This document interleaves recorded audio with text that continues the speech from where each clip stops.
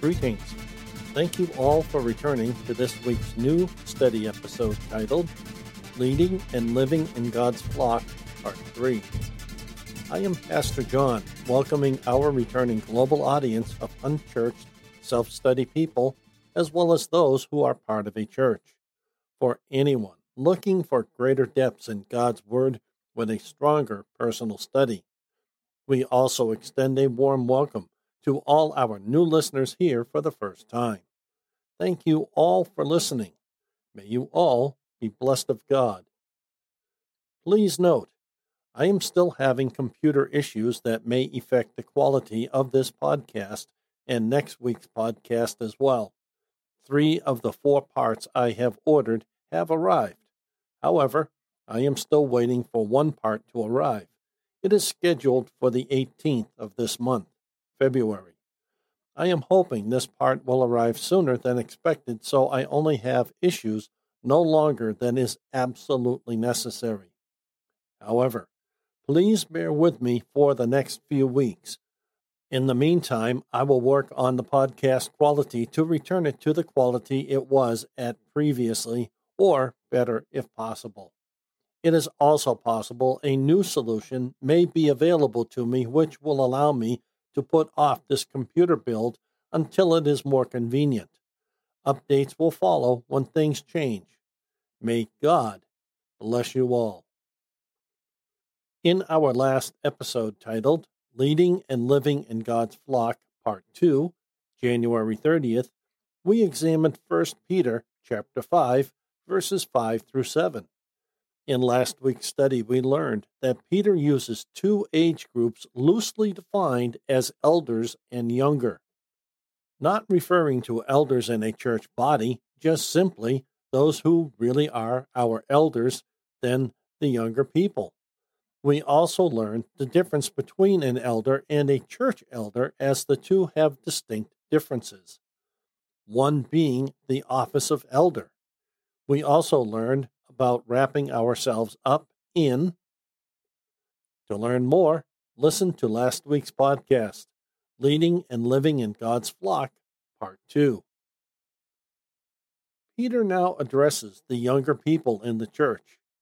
Here in America today, many of Peter's points are relevant to many of any age. Our scripture reads, "Be sober and alert.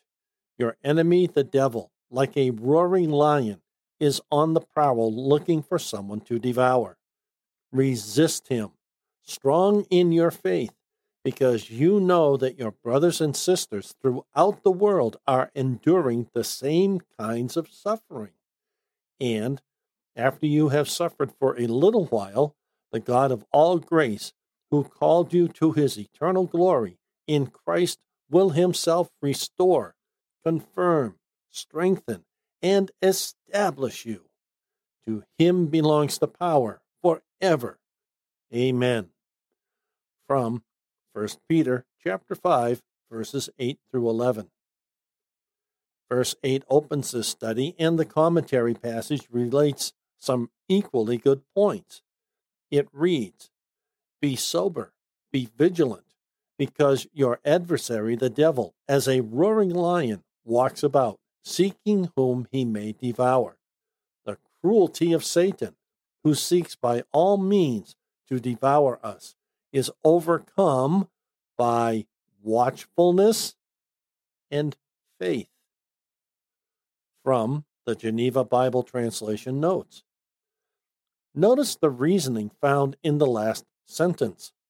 The cruelty of Satan, who seeks by all means to devour us, is overcome by watchfulness and faith.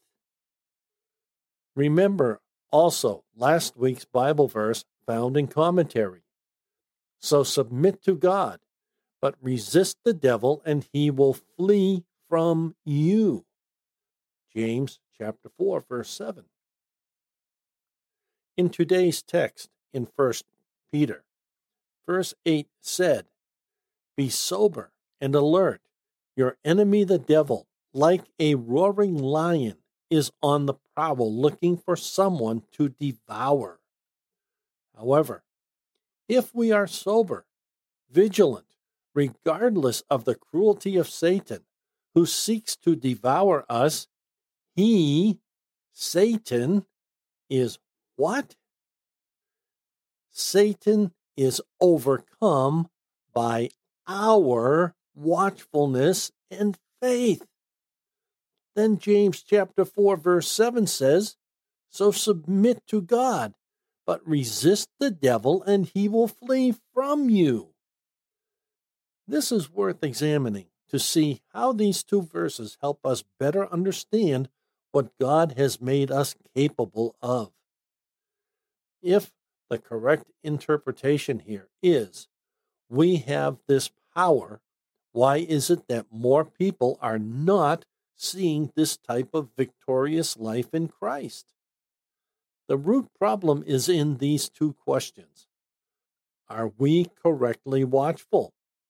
Do we have the faith that overcomes the devil, so he will flee from us?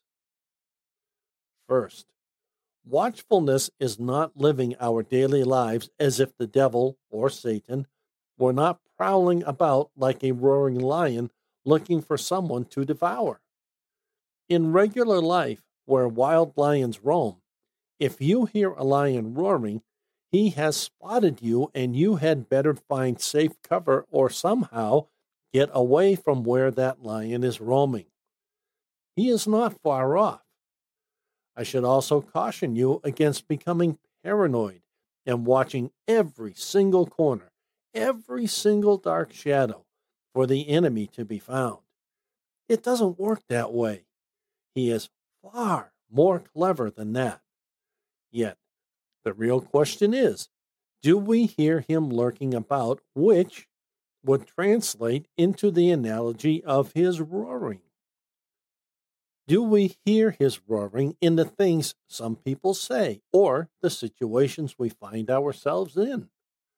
This is why we do not hear his roaring, because the roaring is analogous to things in everyday life that if we would be more attuned to things, that would clue us the same way a roaring lion clues us to get away.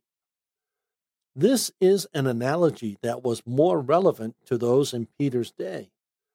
Notice what Scripture said, like a roaring lion. So clearly, this is an analogy that was better understood in Peter's day that should not be overlooked by us today. A simple and obvious example is the case of being approached by a criminal robber. The analogy of the roaring lion speaks to us today about a criminal robber. It also gets as subtle as someone who tells untruths behind a person's back, or more currently, speaks untruths of a person on social media hosts. These are only two simple types of a roaring lion today spoken of here in 1 Peter. This is why this analogy is all but lost to us today. We have reasoned away such issues so they seem almost harmless, when in fact, Peter is telling us such is not the case. White lies are part of the analogous roaring lion that Peter is telling us about. This was more simple to understand in Peter's day, as I've already said, because such things were better understood then. By comparison, today, our roaring lion sound has become, in many ways, but not all, more subtle. So, we today need to learn better the sounds of our roaring lions who seek to devour us. That is, in part, how we today remain watchful. Remember, today a roaring lion can be intellectually reasoned into a mere growling or even snorting sound that we may reason away as something else and never give it another thought until something happens.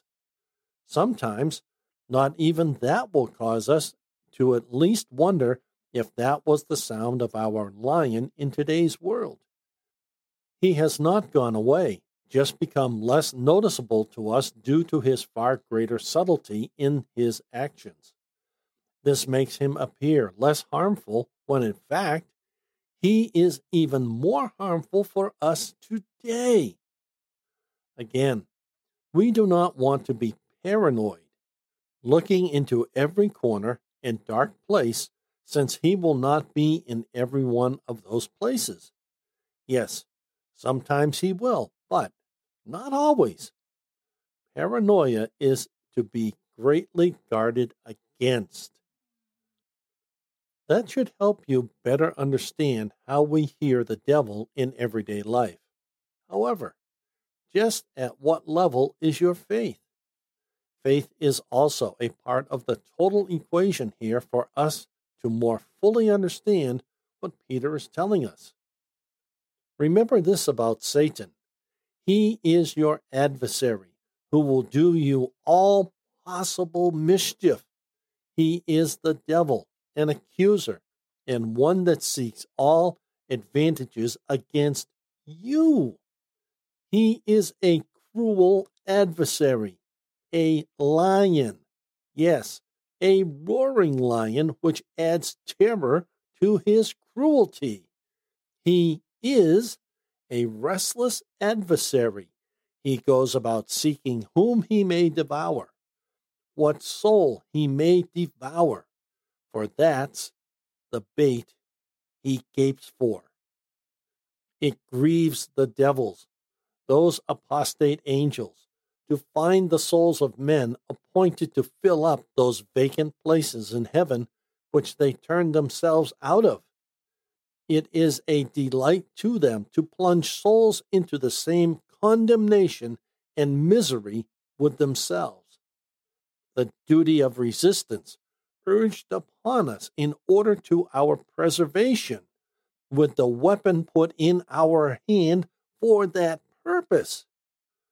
Whom resist steadfast in the faith, that is, be steadfast in your faith, that you may resist him, and by the help of your faith, you shall overcome him. Learn hence, 1, that the devil is the restless adversary and unwearied enemy of mankind. 2, that all the pains which Satan takes is in order to the destruction of precious souls. 3, the way to overcome him is by resisting of him, not by yielding to him. He is a cowardly enemy and a conquered enemy. Resist him, and he will run.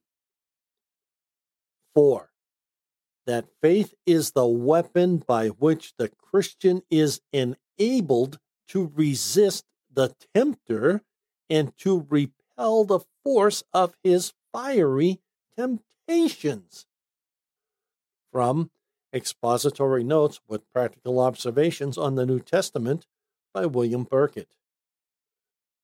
William Burkitt said a few things we really need to examine for better understanding.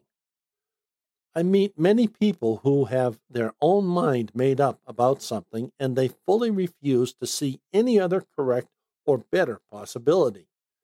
If any person is able to resist another person in this way, then why would the devil be any different than another person? If your mind is made up and you can easily resist another person's expression to think differently, why is the devil any different from another person? Yes, the devil has greater endurance and argues with you longer without tiring, but why does one cave in and let the devil have his way? Such a person does not cave in when pestered at length by another person. Such a person eventually tells the one who is insisting on change to go away. The first statement William Burkitt made was about the devil. He is a cruel adversary, a lion.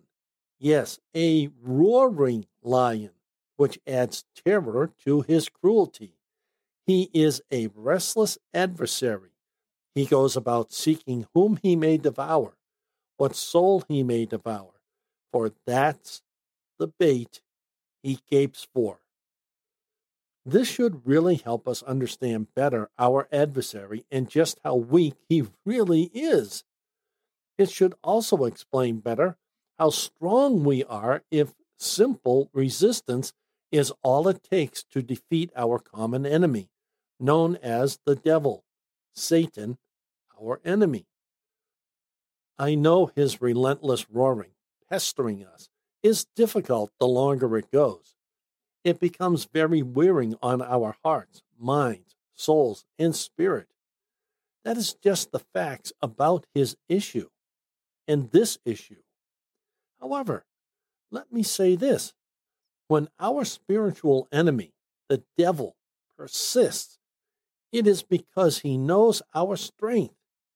So it is not about even the first few miles of his torment. It is about the last mile of our torment by him. Think of a foot racer that runs in a marathon like the Boston Marathon here in Massachusetts, USA. The runners are able to run most of the course before they begin to get tired. Many have said the last mile was the most challenging for them.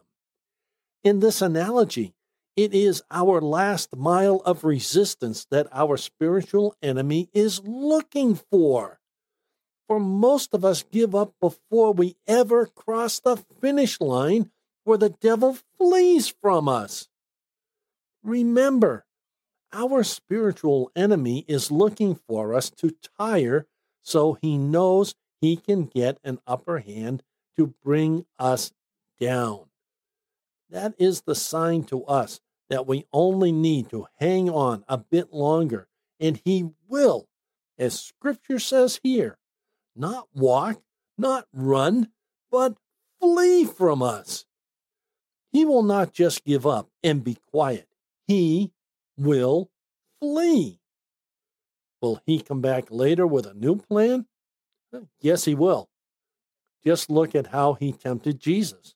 Not once, not twice, but several times over the course of his life and even on the cross. So, we need to think of our daily lives as living in a battle fought on a spiritual front line. That front line is our hearts, minds, souls, and spirits. Now, notice verse 9. Resist him, strong in your faith, because you know that your brothers and sisters throughout the world are enduring the same kinds of suffering. This verse enforces us to take charge in this spiritual battle. Notice how verse 9 opened. Resist him, strong in your faith. If I am not a strong swimmer, how can I swim a race? How can I swim a distance? On the other hand, if I am strong in my faith, I can be very deliberate in my resistance against the devil.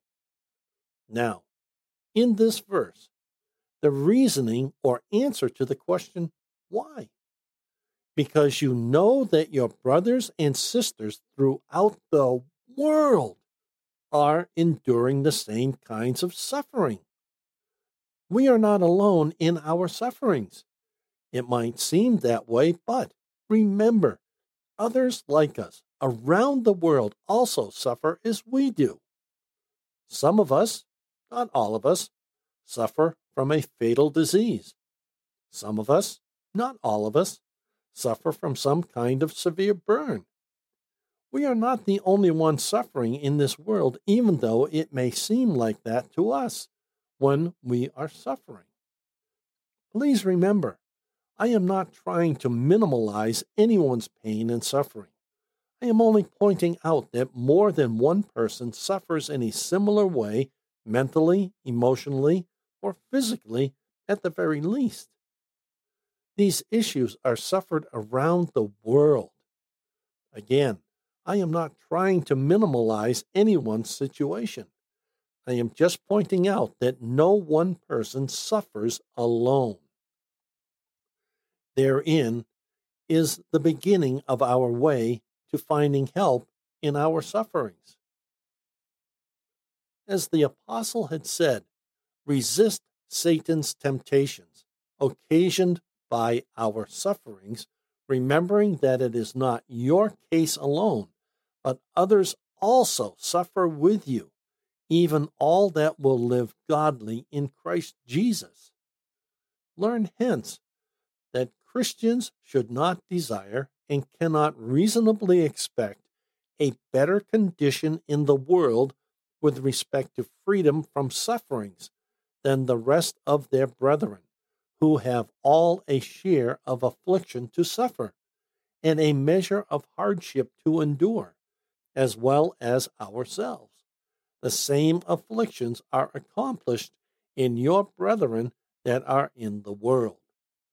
From Expository Notes with Practical Observations on the New Testament by William Burkitt.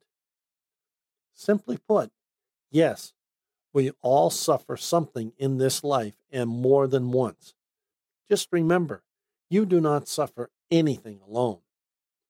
Notice, the persecutions which Satan stirs up are neither new nor proper to any one man, but from old and ancient times, common to the whole church, and therefore we must suffer patiently, in which we have such and so many fellows of our conflicts and combats.